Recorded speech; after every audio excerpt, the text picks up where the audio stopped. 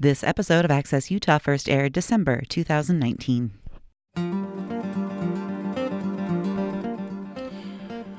Welcome to Access Utah. I'm Tom Williams.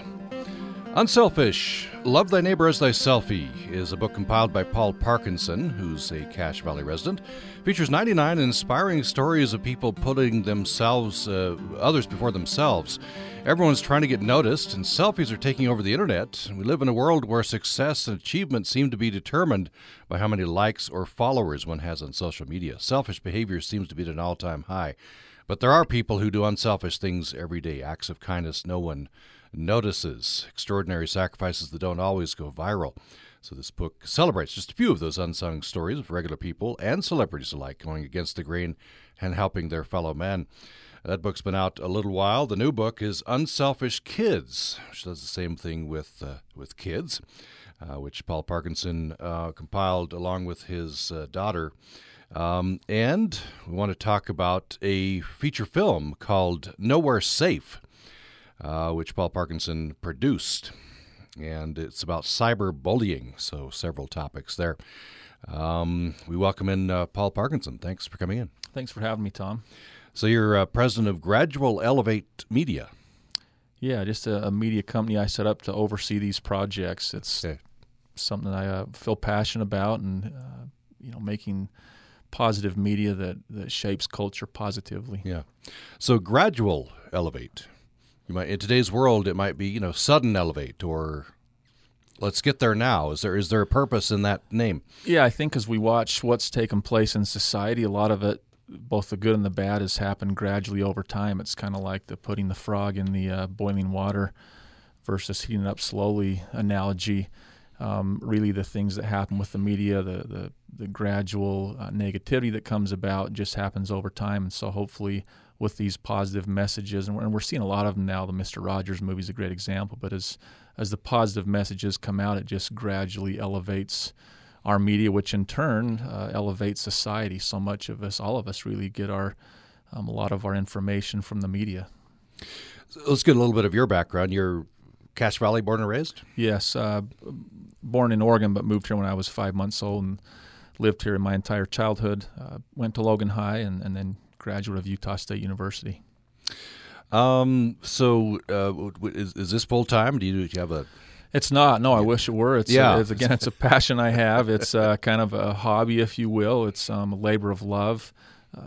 I'm able to involve my family as well, but it's kind of secondary to what I do full time, which is the medical supply industry. Okay, yeah. As with many of these kind of projects, you have to work to support the project, right? Right. Yeah, that's a great point. Get anything done in this world. So let's talk about Unselfish first. When did this come out? 2015. Okay. And it's 99 stories. Right, correct. And at the very end of the book, the 100th story is supposed to be yours. Yep. There's a blank page there at the end of the book, and the hope is that people will read through this and then go out and create their own story. And again, most people have. This just causes us to think, and what is it I can go out and do today to create a story where I like to use the phrase, turn the camera around. With this selfie culture, we see so much of the camera facing ourselves. With the feature on the phone, you flip the camera towards yourself, and so the hope is people will turn that camera around, or in other words, turn their focus around and look outward and find someone, whether it be a small act or a large act. Most of these acts are very small, but make a big difference. So the hope is, again, turn that camera around, write your own story, and fill it in the book. Maybe we can follow up on that, because the subtitle, Love Thy Neighbor as Thyselfie. So the book came out kind of as the selfie was taking over, right? Yeah, believe it or not, the year it came out, selfie was the word of the year that year in the dictionary, and was a new word that had recently been added to the dictionary. So it was really, that was at that time the height of the selfie, but since then it's even grown to greater heights. Which is amazing. Things are moving so fast, right? That's 4 years ago. Right. And it seems like it's always been a part of our lives. Correct. And so I guess your feeling was, people who contributed these stories, feeling is, let's, as you say, turn the camera back around. Yeah, and it was interesting timing. at the time I had finished the movie, which we'll talk about later, I was kind of between work and I saw where a well-known celebrity was releasing a book called Selfish, and I just thought, why don't I release a book called Unselfish? So it came out the same day with no intent to be mean or to belittle that particular person, but just as a counterbalance to that book called Selfish. So again, it released the same day, really purposefully, symbolically, whatever you want to call it, and hopefully created that counterbalance, as I said, to the selfie culture. Do you think, especially with the advent of technology or just the way that society is going, it seems to me that selfishness is in some quarters being held up as now a virtue? Yeah, and I think there's a balance. We need to take care of ourselves first, and there's a lot of the self-care, self-help books and things that we can read, but I do think certainly selfishness would seem to be growing. I don't think anyone would disagree as we look at, the selfie's only one example, but just the promoting of ourselves, the social media, the different things that are really self-focused. But I would say I think inherently people really are unselfish, and these kids that we'll talk about later as well, there's no question they were born unselfish, and over time the media, the society, whatever it might be, kind of changes that. So, but no question the selfish behavior is unfortunately growing, but I would say it's not what people want.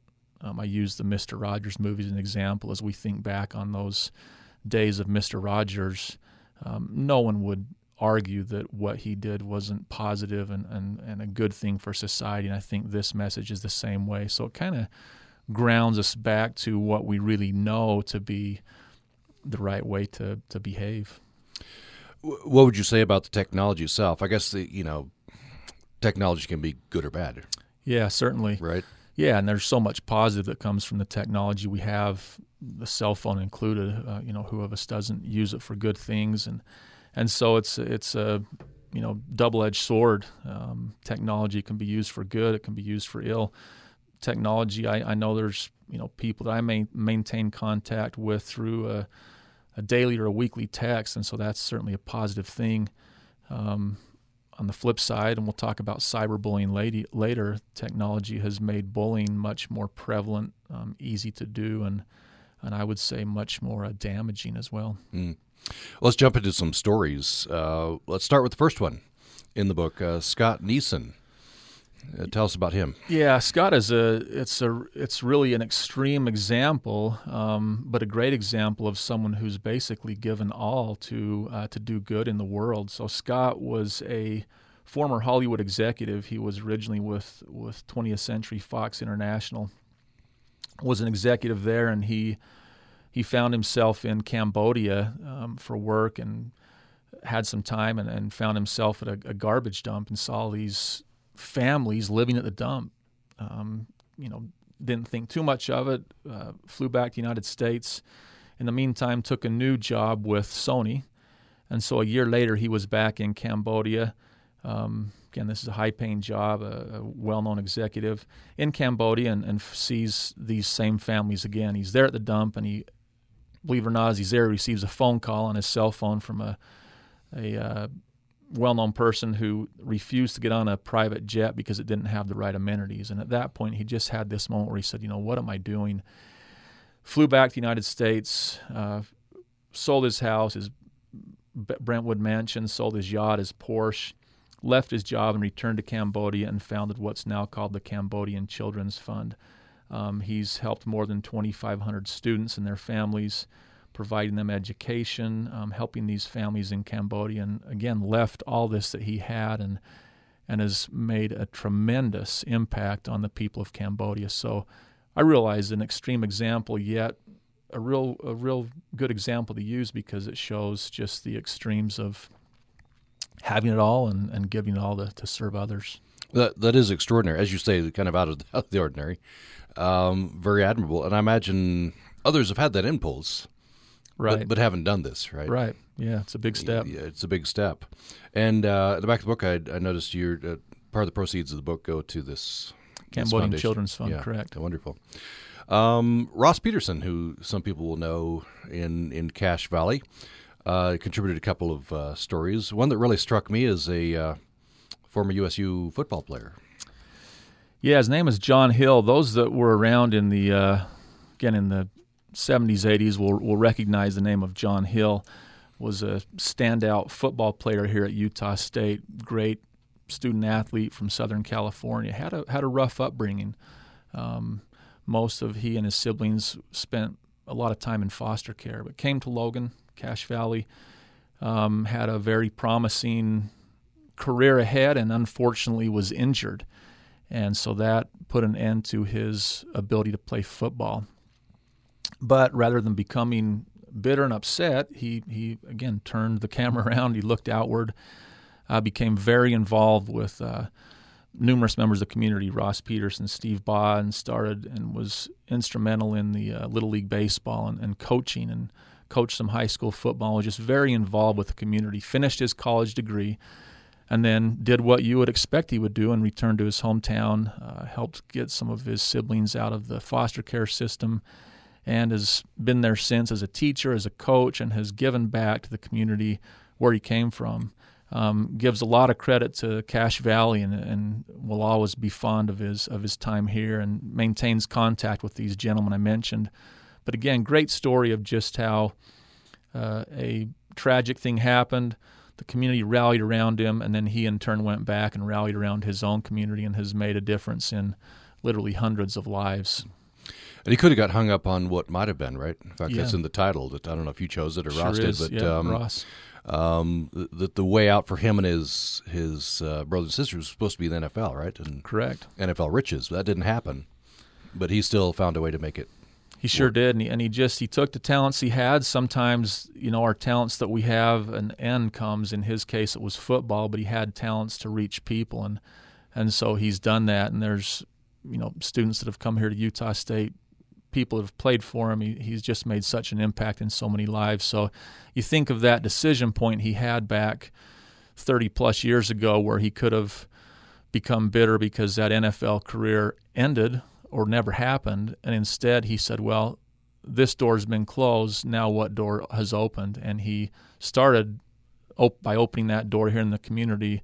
As I mentioned, many of the people in their 40s and 50s that have been involved in youth sports here in Cache Valley will know John Hill, and were very impacted by him. Was a very positive, optimistic man who gave so much. So great example to me and all of us of when one door closes, what door do you open now, and how do you just continue to maintain that ability to serve others? And his life was so positive because he served.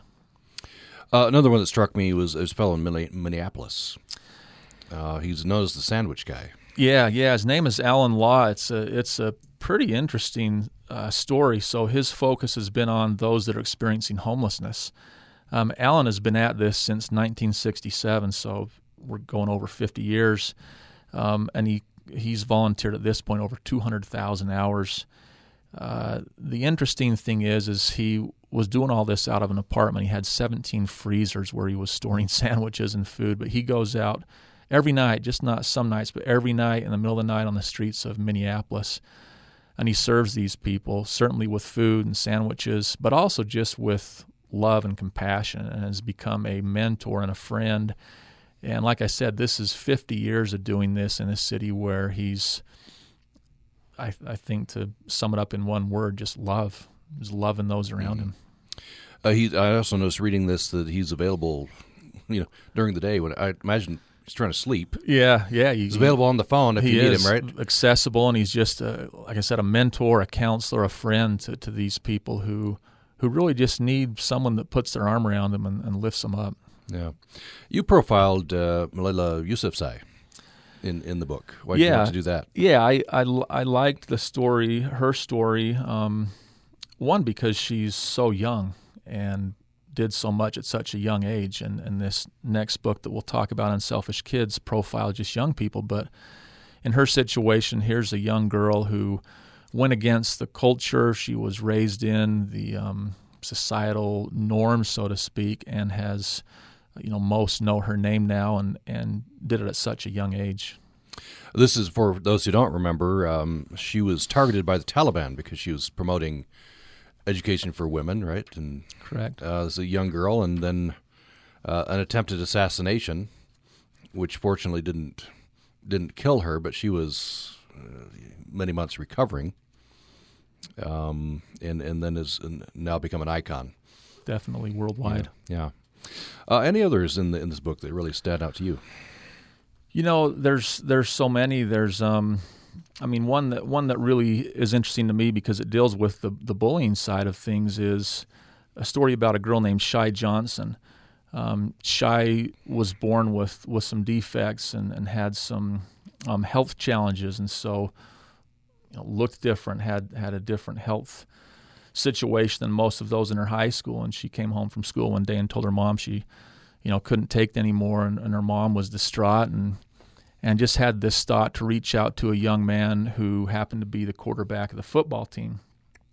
And so the mom reached out to this boy, and he said, "Think no further, I've got it taken care of," and immediately rallied his friends, started to walk her to class, carry her books, had her sit at his lunch table at school lunch, and she became really kind of the team friend, mascot, whatever you want to call it, if you will, of that team, where they took this young girl and lifted her up and literally changed her life. The young boy's name is Carson Jones. He and his friends did this.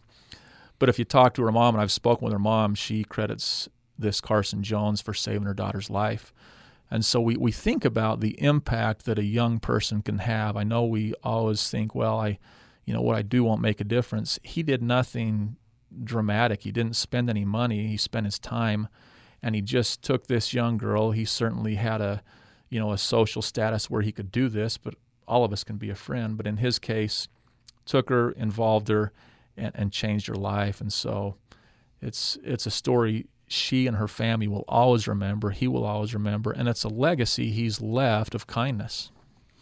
Each story is accompanied by a full-page photograph. In this case, some football players are literally lifting her up. Yeah, it's kind of a nice picture.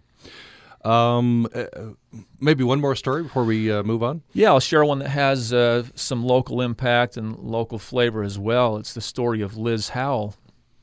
Liz and Brady were students here at Utah State University, and both were what you would call dreamers and doers. They had great hopes and dreams, and they, after they finished school, they moved back to Washington, D.C.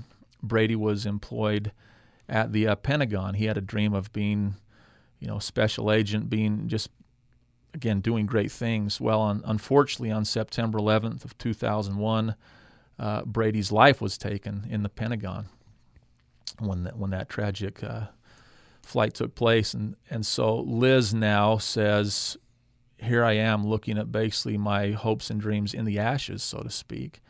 And she, just like John Hill, now was at a decision-making point. Do I become bitter, or do I take advantage or use this closed door and open a new door? And so she chose to open a new door.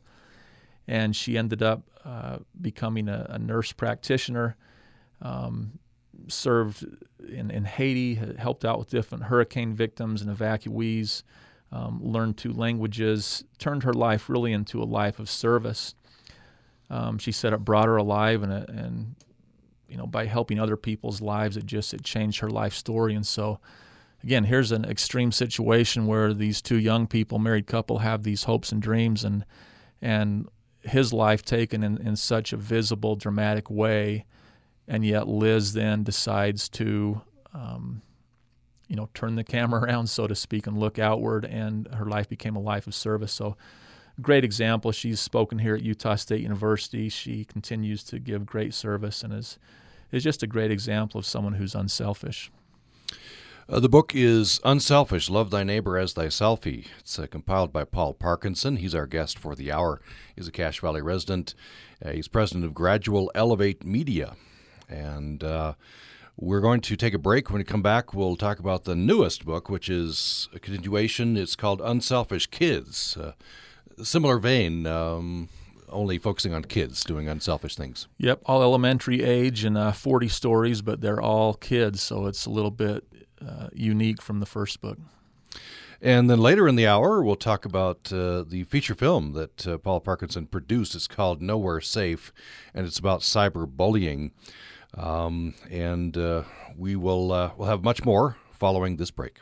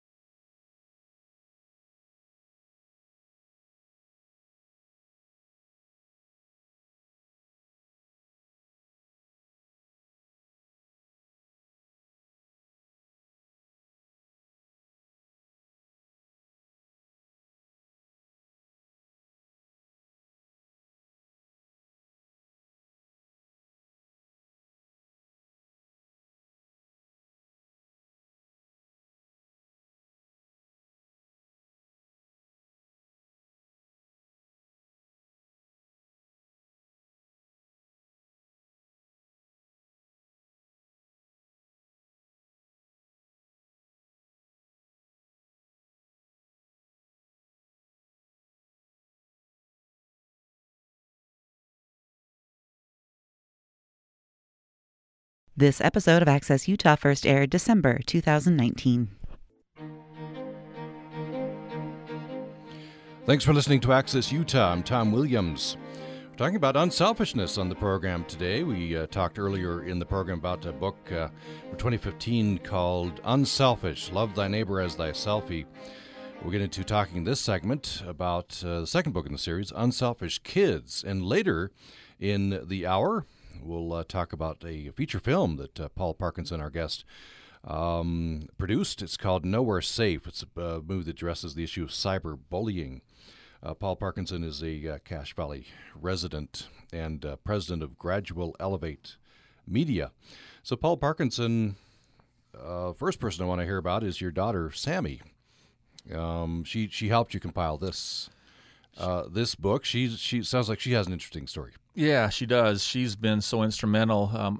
I did this first book we've just talked about, and then due to being employed full-time in the medical industry, really had no time to do another book, but always had these thoughts. But my daughter was a student, a college student, and was in her, I believe, her junior year, and just wanted to do something different. She felt like there was more for her to learn, perhaps outside of the classroom there was in the classroom. So she did a couple of humanitarian trips to Fiji, to Thailand, and then spent some time helping some young people in inner city LA down in Watts, Compton area, and came back, and we just had this conversation. She said, "Dad, I what can I do to take this experience and to maybe to do some good?" And so I threw out the idea, why don't we write a book together? Let's write a book about unselfish kids. And she loved that idea, so she immediately started to look for stories and had an experience. One of the first stories she found was a girl who'd given away 49,000 boxes of crayons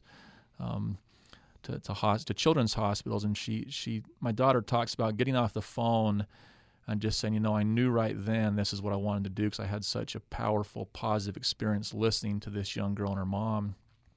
So she has spent my daughter spent the last year and a half collecting, compiling. I've helped her to write some and given her guidance, but has been a very key part of this new book. So unselfish kids. You said earlier in the hour, kids aren't born selfish, right? They're born. Yeah, they really are born unselfish. You watch them. In the classroom they may fight over a box of chocolate, or some chocolate milk or something, but in reality they're very unselfish. They inherently help each other, and so I think over time they probably learn this selfish behavior, perhaps. But kids are just they really are unselfish. So tell us a couple of stories here. Yeah, there's what's nice is there's big ones, there's small ones. I'll start with a small one. It's a young boy named Maurice Adams Jr. from Georgia. It's a very simple story, but the story is that he and his mother were driving home from a high school graduation, and he saw a elderly lady struggling to get across the road. She was using a walker and was having a hard time getting across the road. So he said to his mom, "Stop." His mom stopped. He jumped out, ran over, and and help this lady cross the road and get up some steps. Again, very, very simple act. Won't make the newspaper, but like most acts of kindness, it was simple and had an impact, and this lady will never forget it. So I like that one because it shows we don't have to do something big to make a difference in someone's life. And sometimes we think we do, right? Yeah, I'll do something big. Yep, and that sometimes keeps us from doing service because we think, well, if I don't do something big, it won't make a difference. If it's not in the newspaper, if it's not talked about on social media, then it's not going to have an impact. But in reality, it's these thousands and hundreds of thousands of small acts each day that add up to the large things. So we should never not do something because we feel it's too small, because in reality, it's the small things that have the big results. What's the geographical span of the book, where the stories come from? Yeah, primarily the United States. It was pretty hard to contact and get approval from people out of the country, but there is a story from Australia and then one from Great Britain. Yeah. Do you remember the one from Australia? Yeah, it's the girls that cut their hair and share. They grew their hair and then gave this hair to charity. And so it's, again, we hear of these things, but it's something that kids are doing all the time, and it's something they wanted to do. They'd heard about it and were desirous to do it. Yeah, that's wonderful. Tell us another story.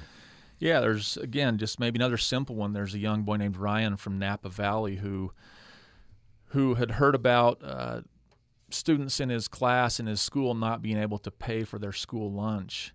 And so he went home and asked his mom. He was so shocked that people couldn't, pay for their lunch and couldn't eat, whatever it might be. And so he went over and took out his allowance and gave it to his mom and said, I want to give this and pay off my classmate's school lunch, which he did. And oddly enough, since that time, it's gained a lot of publicity, and it's starting to create some changes in the laws in his state to where there's no more, I don't know, I think they call it lunch shaming. I'm not sure what the correct word is, but this young boy has made now a powerful impact on his community and on the state, and who knows how far that will spread. That ripple effect is powerful, isn't it? Yeah. There's a story of a young man who, on his 7th birthday, he asked if he could donate his presents, which is just extraordinary. Yeah. So Garrett, and there's a few of these. There's some there's a girl who has her birthday close to Christmas, and she's asked to donate her presents as well. But he wanted to donate his presents to kids who were less fortunate.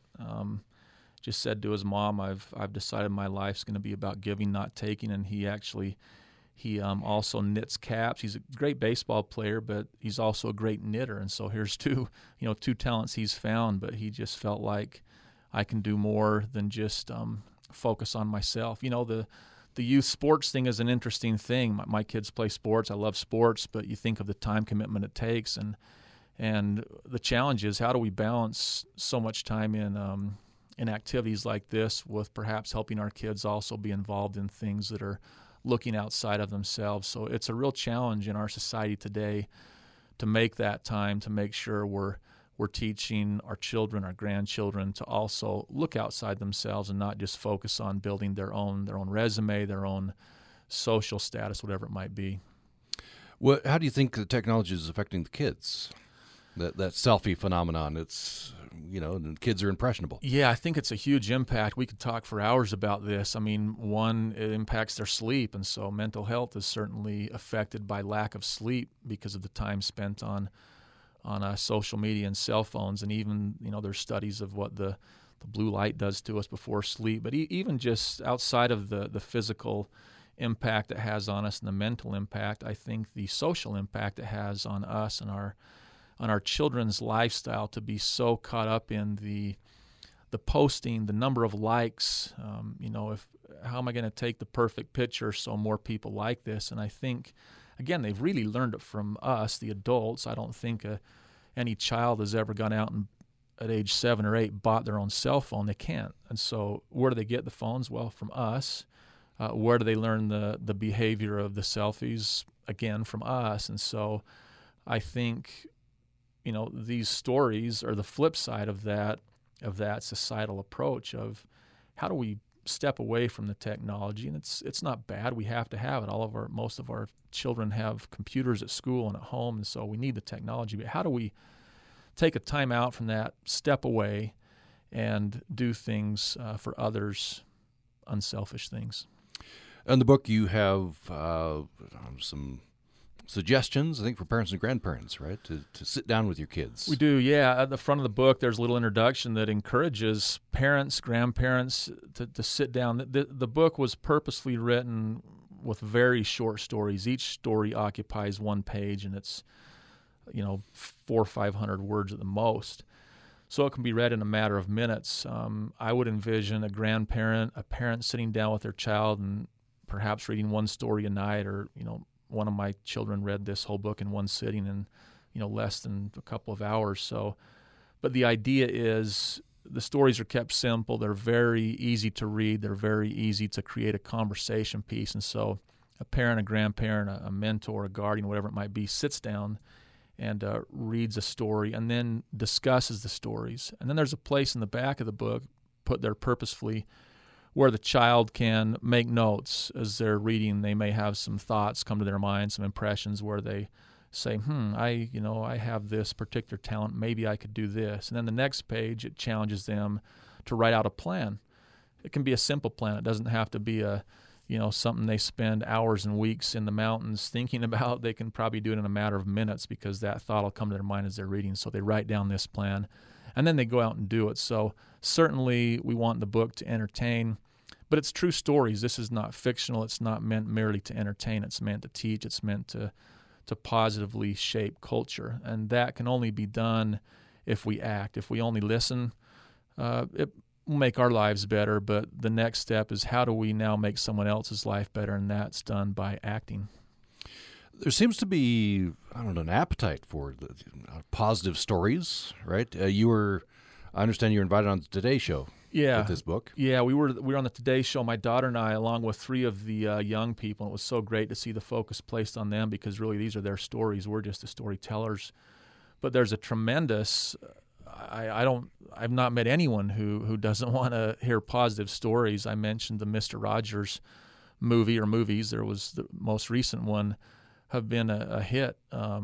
Everybody just they want to feel good. They want to hear positive things. I think there's plenty of negativism, even from those who are meant to be examples to us. There's a lot of negativism. And so, yeah, there's a tremendous appetite, as you said, Tom, to hear positive, uplifting stories. And I think people they really want to act out on them as well. And so we hope this will give an avenue. In your bio here, you say that your work, or you're passionate about media that positively affects society and culture. You see this as a need to counteract. There's a lot of negative out there. Yeah, there really is, and it's a fine line. Movies. People say, well, movies are meant to entertain; they're not meant to teach. I would agree, but at the same time, it's hard to find any movie that doesn't teach something, that doesn't give some message, that doesn't somehow affect someone's mindset. And so I think, in this case, the books, the movies, they need to entertain, but they also need to have a positive message underlying in them that people can walk away and say, yeah, I can do something. So it's really positive shaping culture is the goal I have with all of this. Mm. I want to, before we go to a break and then we come back and talk about cyberbullying in the movie, I want to talk about, you might call it adventures in publishing. What do you I might think it'd be great to get some stories of unselfish people, unselfish kids, whatever it is. Then, there's barriers, I'm sure, to getting your stuff out. How did you, I guess, first of all, why did you think Paul Parkinson, could publish a book? Yeah. No, great. I'm meaning that admiringly. Right. Yeah, and with the movie as well, it's the same thing. It's something I'd never done, and so there's, I don't know how many thousands or millions of books published each year, but the biggest challenge certainly is how do you get the book out there? And there's self-publishing versus using a publishing house. Fortunately, in our time now, self-publishing is much easier than it's ever been with the internet. There's self-publishing services, and so I had done it with the first book.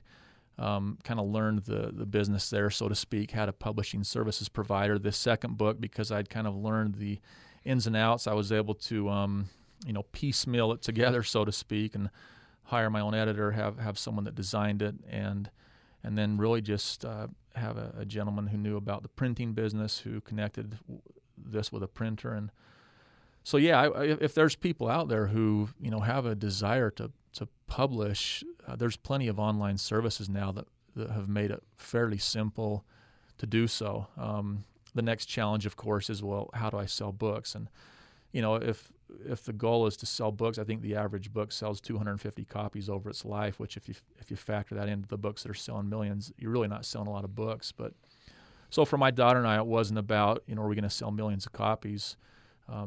We put together the stories, and we figured that it would speak for itself. The Today Show was a really it was a neat thing for us, because it told us, yes, there is an appetite for this. Mm-hmm. So as soon as they heard about it within 24 hours, they had said, we'd like to have this on the show and have some of the kids. So that was, to me, it told me, yeah, this is the right message. Yeah. And it seems like in today's world, not only publishing, but, there's online, there are many venues to get whatever word you want out. Mm-hmm. I guess the problem is everybody else is doing that too. And so how do you get your message heard?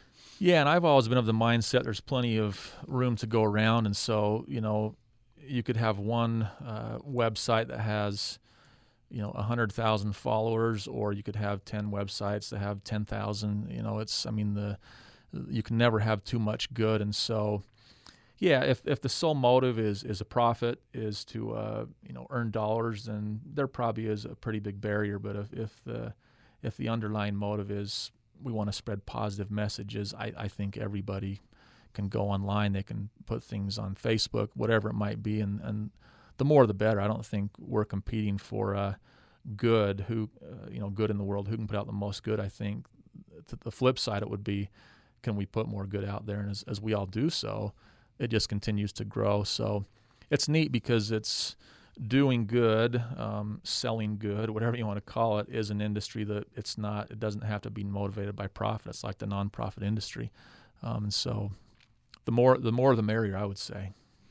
We're talking about the book Unselfish Kids. It's compiled by Paul Parkinson and his daughter Sammy Parkinson. Previously, we were talking about his first book, Unselfish, Love Thy Neighbor as Thy Selfie, compiled by Paul Parkinson.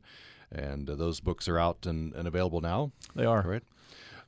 Let's take a break. By the way, Paul Parkinson is a Cache Valley resident. He's president of Gradual Elevate Media, and that's the platform through which he's published these books, and also produced a feature film called Nowhere Safe. It's about cyberbullying. That's what we'll turn to next following this break.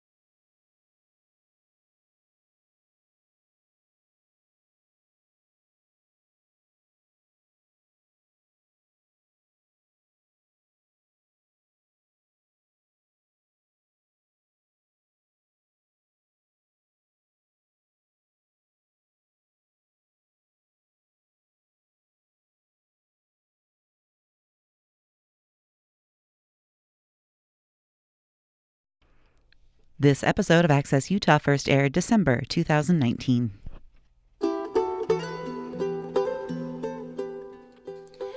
Thanks for listening to Access Utah. I'm Tom Williams. We are talking with Paul Parkinson.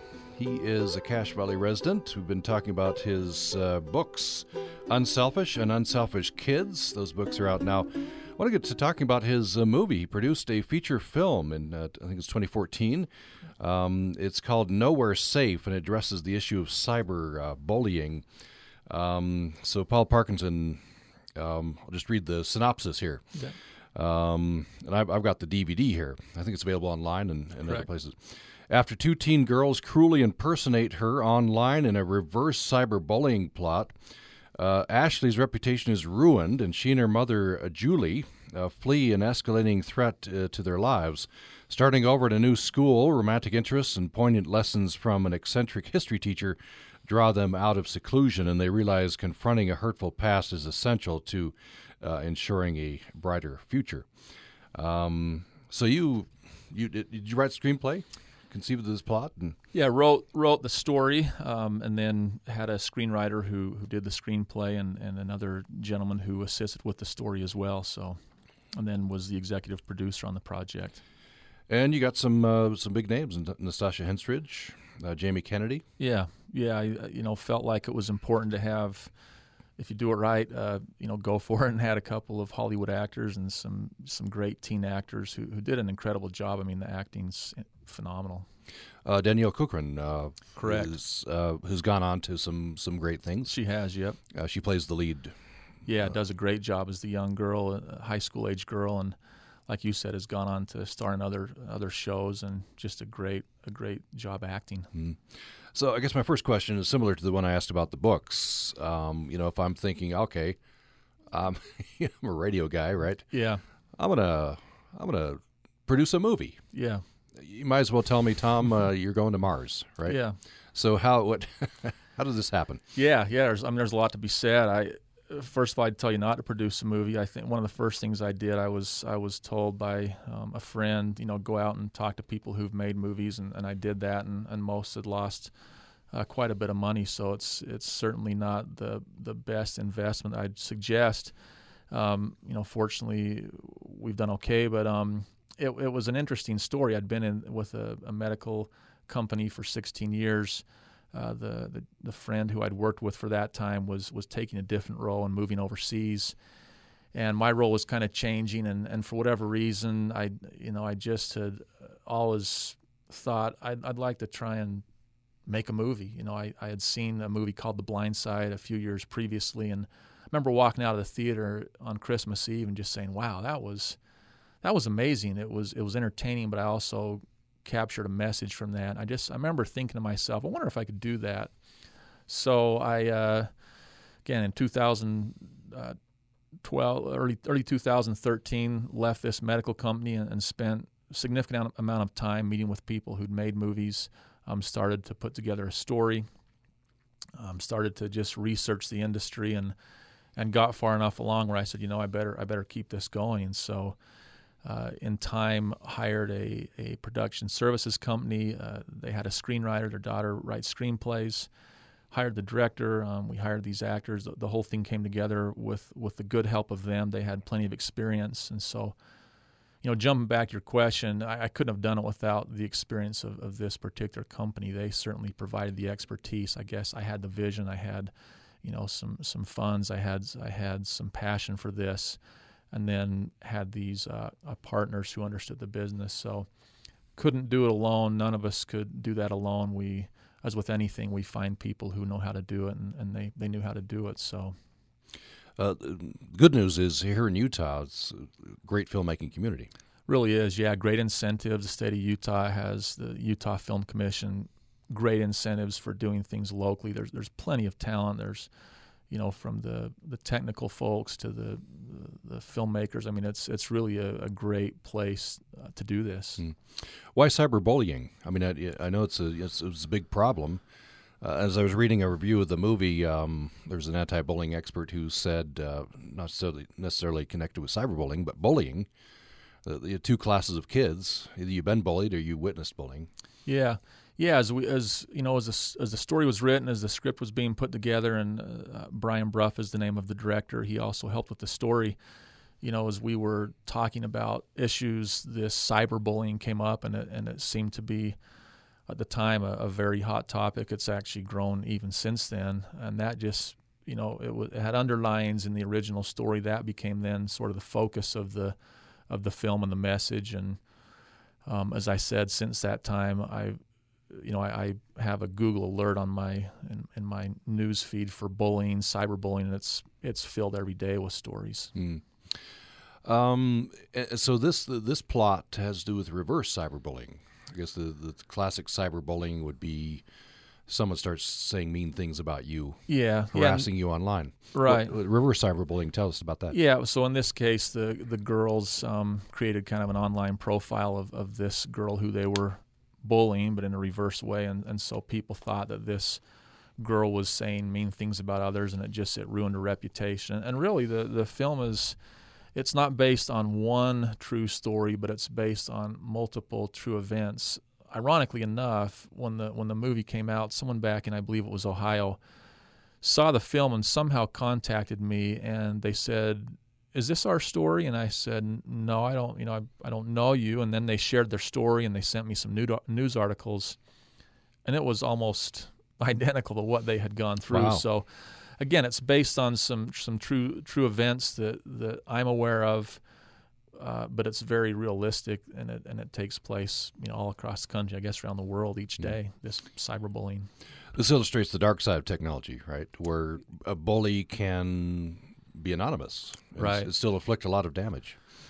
Yeah, the anonymous thing is really a challenge in our society now, that you can do and say something so anonymously and create so much damage. And so another opportunity to speak to our young people and just help them understand the damage that can be done. Earlier in this segment, Tom, we talked about this young man, Carson Jones, who helped this girl, Shy Johnson, and made such an impact on her life because he took her out of a situation where she was being bullied.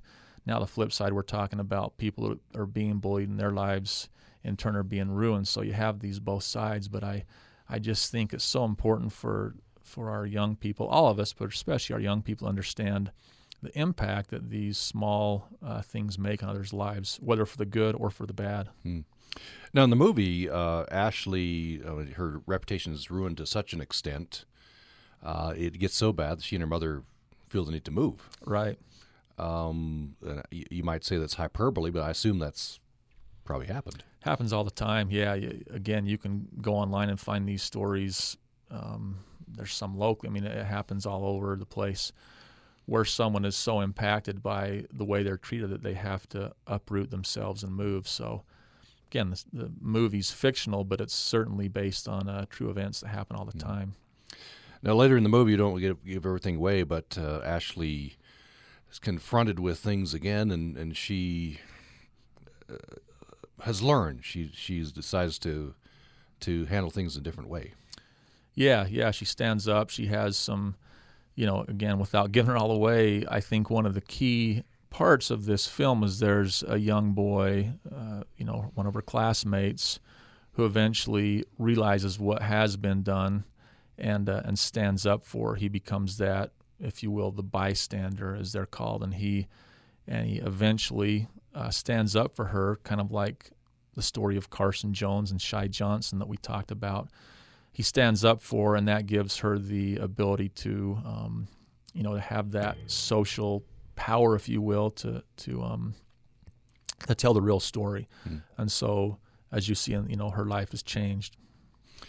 You're quoted in an article about this as saying that it just takes one more person, or you need a critical mass, but you could be that one more person who stands up and tips the balance. Yeah, that's such a big message, Tom. Is in high school we think, well, if I don't have a whole group doing this, it's not going to have an impact. We've got to have a group. We have to have a club, maybe. We have to have 30 people or whatever it might be. And again, there are so many examples, but it just takes that one person who invites someone to sit with them at lunch who has has no friends with them, to stand up for someone, to, as Carson Jones did, just to rally his friends around. So really, it probably does start with one person, and it spreads to a group. So the group thinking is great, but one individual has to be the one who stands up and leads that. So, any young people who are listening, or parents or grandparents,